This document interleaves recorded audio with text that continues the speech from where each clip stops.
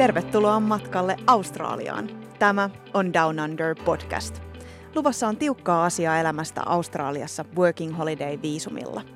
Oppana tällä seikkailulla toimii minä, Sandra Nenonen. Tervetuloa mukaan!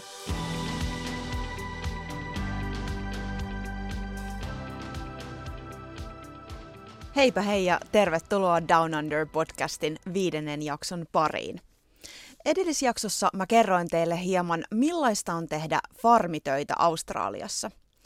Nämä maataloustyöt kuuluu aika olennaisena osana monen Working Holiday-viisumilaisen kokemukseen, koska näiden kautta voisitte hankkia viisumilleen jatkovuoden tai 2.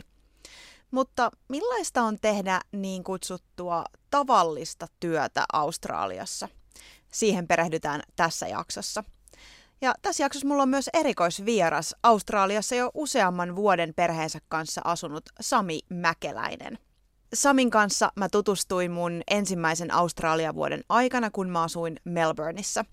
Sami piti tohon aikaan Australiaan nimistä blogia, joten mä tiesin hänet jo etukäteen blogin kautta. Mä olin itsekin lukenut sitä blogia, kun mä etin tietoa Australiassa asumisesta. Ja mä itse pidin kanssa blogia, jossa mä kerroin vähän mun elämästä ja matkoistani ja silloin tästä elämästäni siellä Australiassa. Ja niinpä Sami sitten päätyi laittaa mulle viestiä tämän blogin kautta ja me päätettiin sitten tavata kahvien merkeissä Melbourneissa. Ja tätä kautta me sitten tutustuttiin Samin kanssa.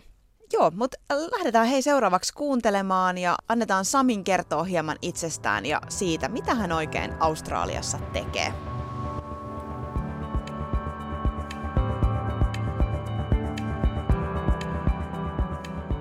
Aloitetaan Sami sillä klassikkokysymyksellä, että kerrotko hieman itsestäsi, kuka sä oot ja mitä sä teet ja missä sä oot? No niin, mä oon Sami Mäkeläinen. Mitä mä teen? Mä oon tällä hetkellä Telstran Head of Strategic Foresight, eli strategisen ennakoinnin johtaja.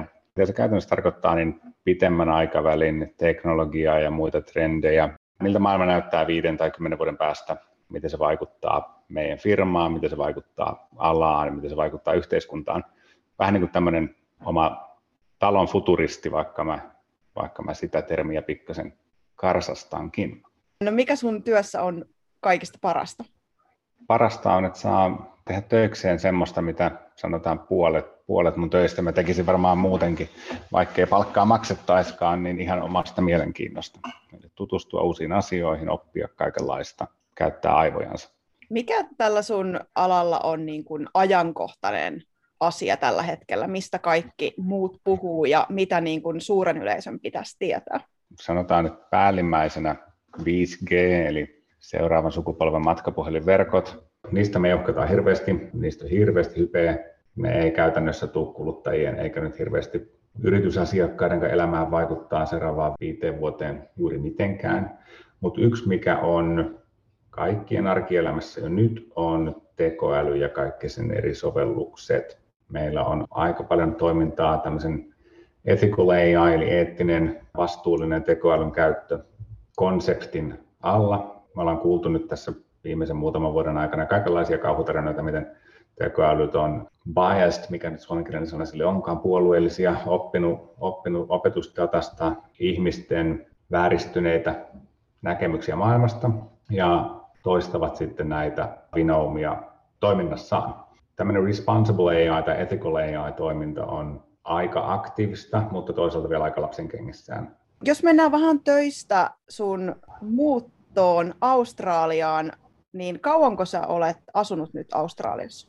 Meillä on tullut perheen kanssa täällä kohta 12 vuotta ja mä muutin tänne Nokia-taustalla ja muita vastaavia teknologiafirmojen palveluksessa Suomessa ollut ja ei mulla ollut töitä eikä mitään, kun tänne muutettiin, mutta mitä enemmän mä ihmisille juttelin, niin sen vakuuttuneemmin tulin, että Telstralle en ainakaan mene töihin. Missä sä sait idean lähteä nimenomaan Australiaan?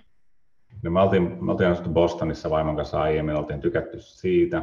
Sitten tultiin suunnitelman mukaisesti Suomeen takaisin sieltä ja muutama talvi Suomessa vietettyä me oltiin, että lähdetäänpäs johonkin pois. Kumpikaan ei oikeastaan halunnut oppia uutta kieltä, niin rajataanpa lista englantia puhuviin maihin ja sitten rajataan ne vähän lämpimämpiin maihin ja eipä sinne hirveästi jäljelle jäänytkään. Singapore ei nyt hirveästi kiinnostanut liian pelkästään kaupunkia ja Uusi-Seelanti oli siinä vahvana kakkosena, mutta Uudessa-Seelannissa ei näitä, sanotaan mun alan töitä olisi ollut ehkä välttämättä niin paljon, niin mahdollisuukset oli paremmat Australiassa ja päädyttiin sitten tänne. Minkälaisella viisumilla sä tulit ja minkälainen prosessi se oli tuohon aikaan? Se oli Skilled Independent Migrant, olisiko se luokka ollut 173, mitä ei ole enää olemassa.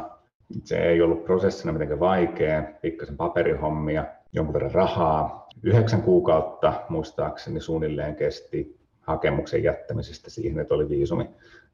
Otti sen koko prosessi semmoinen vajaan vuoden verran.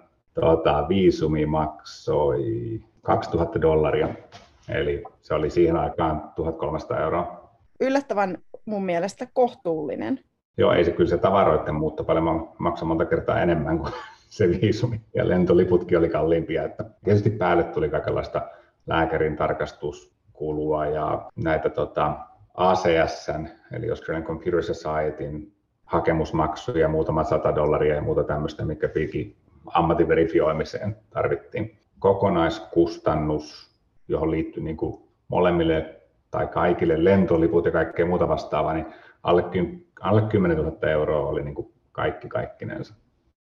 Ja oliko tässä niin, että kun sä sait sen viisumin, niin koko perhe pääsi sitten sillä samalla viisumilla tulemaan sun kanssa?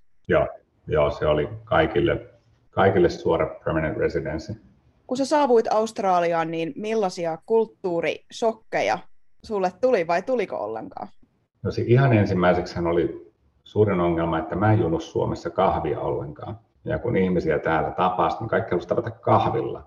Ja mä olin, että no pakkohan tässä niin kuin sosiaalisen paineen alaisuutena testata, miltä se maistuu. Ja sitten ensimmäinen kulttuurishokki oli, että sehän on niin kuin hyvää. Kahvihan on täällä tosi hyvää. Mä olin vaan tottunut Suomessa siihen, että kahvi on ihan hirveätä mustaa karvasta litkua. Ja tässä voidaan kertoa kuulijoille, että Melbourne on niin kuin Australian ehdottomasti kahvipääkaupunki, että siellä on todella hyvää kahvia. Joo, näin on. Aika vähän tuli semmoisia varsinaisia kulttuurishokkeja. Me oltiin Yhdysvalloissa asuttu aikaisemmin, niin tämmöinen perus small talk, mikä täällä on kanssa, ei nyt samanlaista kuin Yhdysvalloissa, mutta paljon samantyyppisempää kuin Suomessa. Kysyy how are you, siihen kuuluu vasta fine and you, eikä ruveta kertomaan mikä kaikki on mennyt pieleen just tänään. Se oli niin kuin tuttua jo. Ensimmäisenä talvena ehkä semmoinen negatiivinen asia oli, että talothan on vähän niin kuin semmoisia, vähän niin kuin telttoja täällä. Nyt viime vuosina pikkasen on parantunut tilanne, että uudemmat talot on vähän paremmin eristetty ja muuta, mutta se vanhempi talokanta on semmoista, että kun ulkona on 10 astetta, niin sisällä on 10 astetta. Ulkona on 40 astetta, niin sisällä on 45 astetta. Kyllä, tämä on tullut myös minulle hyvin tutuksi.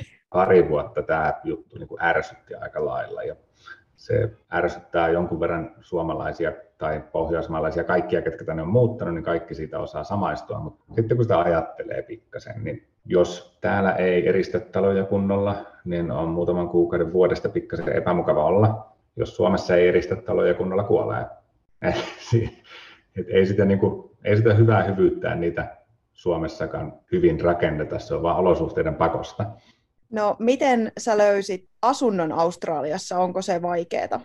Silloin 10 vuotta sitten niin ei se nyt mitenkään hirveän vaikeaa ollut. Vuokramarkkinat vaihtelee, milloin on hyvä vuokramarkkina niin kuin vuokraajan kannalta, milloin on huono vuokramarkkina, niin kuin missä tahansa muuallakin. Kyllä sitä asuntonäytöissä tuli kierrettyä jonkun aikaa. Positiivinen pikku kikka, millä vuokra-asunnon helposti saa, on tarjoutua maksamaan sanotaan 3 tai 6 kuukauden vuokra etukäteen, jos siihen on mahdollisuutta. Sitä ei saa vuokranantaja kysyä tai pyytää, se on laitonta, mutta vuokralainen saa ilman muuta tarjota niin. Osaatko sä tällä hetkellä sanoa, että missä määrissä vuokrat siellä liikkuu? Huoneita. Täällä on aika yleistä asua kimppakämpissä, myös tuntemattomien kanssa, niin on vuokrattavana huoneita paljon. Alkaen 250 about saa huoneen. Jos haluaa oman kämpän, niin alle 400 on aika turha toivoa mitään säädyllistä. Sitten jos menee kauemmas, niin sillä 400 on kauemmas keskustasta, 20 kilometrin keskustasta, sillä 400-500 alkaa sama talon, jos haluaa. Ja sitten taivashan on rajana. Täällä meidän lähiössä niin semmoinen 3-4 makuuhuoneen talon viikkovuokra on siinä 700 hujakoilla, 600-700. Menee johonkin Albert Parkiin tai Turakiin, niin niitä vuokra-asuntoja, mitä siellä löytyy, niin se on 1500-1700 se viikkovuokra. Hirveästi riippuu alueesta. No se olisi ollutkin mun seuraava kysymys, että onko siellä paljon eroja alueiden välillä, että pitääkö miettiä tarkkaan, että mistä sä sun asunnon hommaat? Pitää, mutta ei mitenkään sen takia, että joku alue olisi vaarallinen tai muuta vastaavaa. Ei tarvitse omasta turvallisuudestaan välttämättä pelätä missään. Se, minkä takia asuntoa kannattaa miettiä, että jos on tiedossa suunnilleen, mihin menee töihin, jos joutuu olemaan fyysisesti paikalla töissä, nyt tässä etätöitä kun on tehty viimeisen vuoden, niin se ei ehkä ole niin suuri ongelma, mutta jos on työpaikka jossain fyysisesti, mihin pitää mennä, niin se asuinpaikka kannattaa katsoa sen mukaan, koska liikkuminen kaupungin toiselta puolelta toiselle puolelle voi olla hidasta ja tuskaista. Melbourne on kaupunkialueena yksi maailman suurimpia. Sieltä Northwest Cornerista Southeast Corneriin, mitä ne nyt suomeksi onkaan, niin esikaupunkialue jatkuu semmoinen 100 kilometriä. Se on vähän sama kuin miettisi Helsingistä Lahteen, no talo. Ja sitten kun junaverkosto on ihan ok, se on rakennettu sen mukaan, että kaikki on keskustassa tai kaikki linjat menee keskustaan. Jos pitää liikkua lännestä itään tai muuten kaupungin halki, niin se on niin kuin tunti on optimistinen aika siihen. No mites töidenhaku, miten sä löysit töitä sieltä? Kaikki täälläkin sanoo, että suuri osa työpaikoista on tämmöisiä piilotyöpaikkoja, että pitää tuntea ihmisiä ja verkostoitumalla löytää parhaiten, jota mä tietysti koitin alussa, mutta kymmeniä ihmisiä tapailin siinä. Ja sitäkin kautta olisi löytynyt kyllä hommia. Mistä mä ensimmäisen työpaikan sain, oli ihan avoin ilmoitus, oli verkossa, jätin hakemuksen siihen. Sitten mä oletin, että tämä on niinku samanlainen prosessi kuin Nokialla aikoinaan, että iso firma, tässä kestää kauan. Täällä mä jätin hakemuksen. Seuraavalla viikolla tulee kutsu haastatteluun, joka oli myöhemmin samalla viikolla. Sitä seuraavalla viikolla oli toinen haastattelu ja sen viikon lopulla tuli työtarjous, että ei se ollut kuin 2-3 viikkoa se koko prosessi. Yllättävän nopea kyllä, että harvassa paikassa Suomessa noin nopeasti rekrytoidaan, itsekin Nokian rekrytointiprosessissa olleena. Niin. No mites usein sanotaan, että aikuisena on tosi vaikea löytää uusia ystäviä ja nyt sä oot muuttanut uuteen maahan, niin onko sosiaaliset suhteet muodostunut helposti siellä? Mä kerron sitten, kun mä kasvan joskus aikuiseksi tätä. Sanotaan, että Australiassa on erittäin helppo saada semmoisia niin kuin pintapuolisia, keskisyviä ystävyyksiä. 3/3 Melbournen väestöstä on syntynyt ulkomailla, niin se tarkoittaa, että erittäin suurella osalla väestöstä ei ole sitä valmista sosiaalista piiriä muutenkaan. Kaikki on tottunut siihen, että kaikki on vähän tullut muualta ja tarvii rakentaa uusia sosiaalisia verkostoja. Et siinä mielessä niin kuin kavereiden löytäminen on helppoa, ja niin kuin se varmaan missä tahansa muualla on, niin harrastuksista löytyy. Oli se sitten joku urheilukerho, joku muu kuntoilusysteemi, mikä tahansa lautapeliharrastus, ihan mitä tahansa haluaa harrastaa, niin sitä löytyy ja sitä kautta löytyy sitten ystäviä. Sosiaalista suhteista yleensä niin pikkasen vähemmän kuin Suomessa harrastetaan tämmöistä maailmanparantamista. Istutaan koko yö juomassa tai ei juomassa ja jutellaan tosi tämmöisiä paremman sanan puutteessa syvällisiä aiheita, mikä monia suomalaisia tuntuu häiritsevän, että eikö täällä nyt saa niinku semmoisia sydänystäviä. Mutta ei se välttämättä tarkoita sitä, että ne ystävät olisivat mitenkään huonompia, se on vaan pikkasen erilaista se ystävyys. No puhutaan vielä seuraavaksi tuosta työkulttuurista. Niin millainen työkulttuuri Australiassa on Suomeen verrattuna? Tämä on myös sellainen asia, mitä mä en tiedä, pystynkö mä yleisesti kommentoimaan. Telstran työkulttuuri on aika pitkälle kohtuullisen luonteva jatkumo Nokian työkulttuurista. Molemmat on kansainvälisiä bisneksiä, molemmat on sanotaan tällä ICT-alalla, niin se voi olla osittain juontaa yhteisiä juuria sieltä.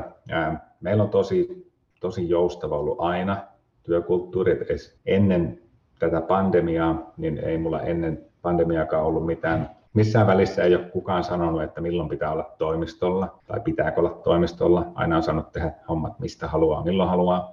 Mitäs sitten sä oot ollut Yhdysvalloissa myös töissä, niin onko siinä suhteessa Australiaan ollut ero? Yhdysvalloissa on pikkasen semmoinen, mitä mä sanoisin, autoritäärisempi johtamistyyli. Että siellä johtajien kyseenalaistaminen julkisesti ei ole toivottavaa. Täällä se power distance on ehkä pikkasen matalampi, eli jos niin kuin huvittaa, niin voi pistää mailia firman pomolle ilman, että ne 3 johtotasoa siinä välissä saa kilarin, jos ne kuulee tälleen tapahtuneen. Ei tarvitse mennä tätä chain of commandin kautta.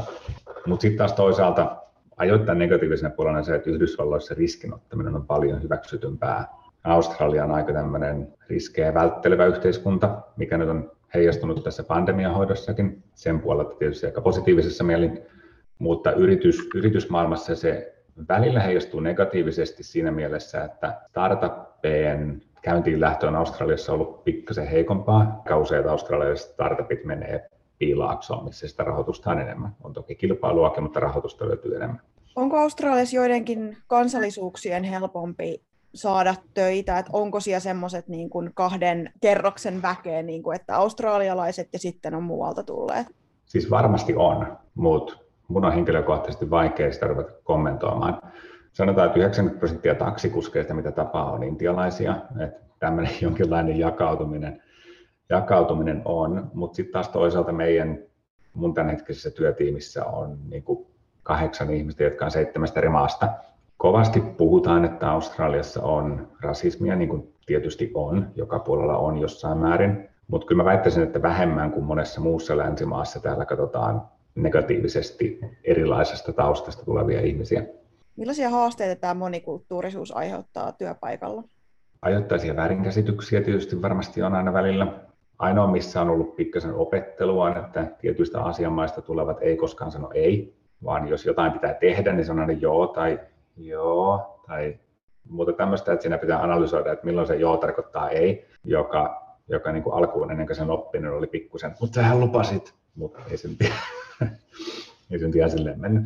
Siinä tietysti kestää pikkasen, että kaikki ei välttämättä ala just sillä minuutilla, kun pitäisi. Jos porukkaa kutsuu kylään 5, niin ennen kuin ne on oppinut, että toinen vastapuoli on suomalainen ja odottaa, että ne on siellä 5, kyllä ne senkin oppii sitten ja tulee 5, mutta ennen kuin ne oppii sen, niin ne tulee yli 5:30 tai 6 tai ehkä 6:30. Sitten jos ne tulee yli tunnin myöhässä, niin sitten että sori, että vähän viivyttiin, mutta aikakäsitys on pikkasen tämmöinen joustavampi kuin Suomessa.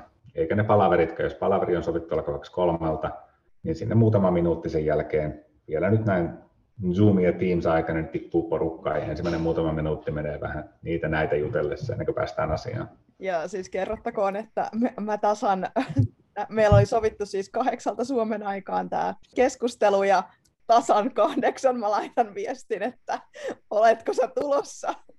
Mutta omasta puolustuksekseni mä olin siellä niinku ehkä 8:01 tai 00:30. Joo, että tosi hyvää työtä. Et ole vielä menetetty tapaus, jos palaat joskus Suomenkin työmarkkinoille. Hei, sellainen kysymys. Pohjoismaita pidetään usein tämmöisenä tasa-arvon mallimaana. Mikä on Australian tilanne, minkälainen asema naisilla on työelämässä? Paranemaan päin sanoisin. Nyt tästä taas tulee niin kuin varmaan palautetta naisilta, jotka osaisivat vastata tähän paremmin, mutta Australian yhteiskunta on niin hyvässä kuin pahassakin, pikkasen vanhoillisempi kuin Suomessa. Aika paljon on sitä, että naiset on monta vuotta kotona lasten kanssa ja paljon on osa-aikatöissä. Välihuomiona lasten hoito täällä on sairaan kallista. Semmoinen 100 per päivä per lapsi on ihan normaali lastenhoitomaksu. Eli $100 se on noin semmoinen 65-70 euroa. Niin. Eikö tämä näin on? Joo, niin tiedoksi kuulijoille. Et siitä saa jonkun verran valtiolta takaisin. Tiettyyn rajan asti saa puolet valtiolta takaisin, mutta joka tapauksessa se on sairaan kallista. Sitä ei pääse yli eikä ympäri. Jos haluaa johonkin hienompiin hoitopaikkoihin lähettää, niin se voi olla 150 päivä per lapsi. Tästä johtuu, että monet nuorten lasten, useimmiten äidit, on kotona ja sitten sen jälkeen ehkä osa-aikatöissä. Tässä on se toinen puoli, että osa-aikatyöt on täällä yleensäkin yleisempiä. Meilläkin on Telstralla monta kaiken sukupuolisia, jotka on osa-aikatöissä, tekee 4-päiväistä viikkoa, tekee 3-päiväistä viikkoa, ja se niin kuin hyväksytään ihan normaalina osana. Tasa-arvosta sen verran, että viimeisen parin vuoden aikana täällä on ollut iso kampanja tämmöistä naisiin kohdistuvaa väkivaltaa vastaan, kunnioituksen puolesta on paljon valtion kampanjoita sen suhteen. Paljon on täälläkin perheväkivaltaa, josta tietysti suurin osa kohdistuu naisiin. Häiritsevän paljon on tapauksia, joissa puoliso tappaa toisen 10 vuodessa, mikä nyt ei tilastollisesti, niin se kuulostaa hirveältä, ei se nyt tilastollisesti ole mitenkään poikkeava määrä, jos vaikka vertaa Suomeen. Jos sä voisit muuttaa yhden asian Australian työkulttuurista, niin mikä se olisi? Nyt pistit pahan. Jos mä voisin muuttaa yhden asian Australian yhteiskunnasta, niin mä tekisin lastenhoidosta maksuttoman. Se mun mielestä auttaisi paljon. Työkulttuurissa mä en tiedä, onko siellä mitään yhtä semmoista asiaa, mikä pitäisi ehdottomasti muuttaa. Miten päivä tästä jatkuu? Päivä tässä jatkuu ehkä pikkuhiljaa töitä tehden, koska mä olen aamupäivän keskustassa hoitamassa asioita. Että kello on täällä nyt 3:30 iltapäivällä ja mä olen ehkä aloittelemassa tässä työpäivää, mikä on tietysti tämän joustavan työajan etu, että näitä pystyy tekemään hommia vaikka sitten yötä myötä, jos se niin päiväohjelmaan sopii. Että tässä mulla on varmaan edessä niin kuin työpäivä. Kiitos Sami Mäkeläinen keskustelusta.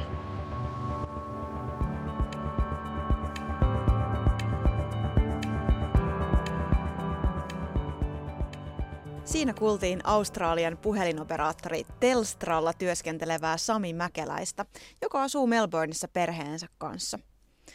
Jos te tykkäsitte kuulla näin myös muiden Australiassa asuvien suomalaisten kokemuksia, niin kertokaa mulle siitä esimerkiksi mun podin instassa @downunderpodi. Koska jos tämmöiset haastattelutyyliset jutut oli teistä kiinnostavia, niin mä saatan kyllä joskus tehdä näitä ihan lisää. Kiitos taas kerran teille kaikille, jotka kuuntelitte tätä jaksoa. Tässä jaksossa me puhuttiin Australian työkulttuurista. Tämä oli Down Under podcast ja minä olen Sandra Nenonen.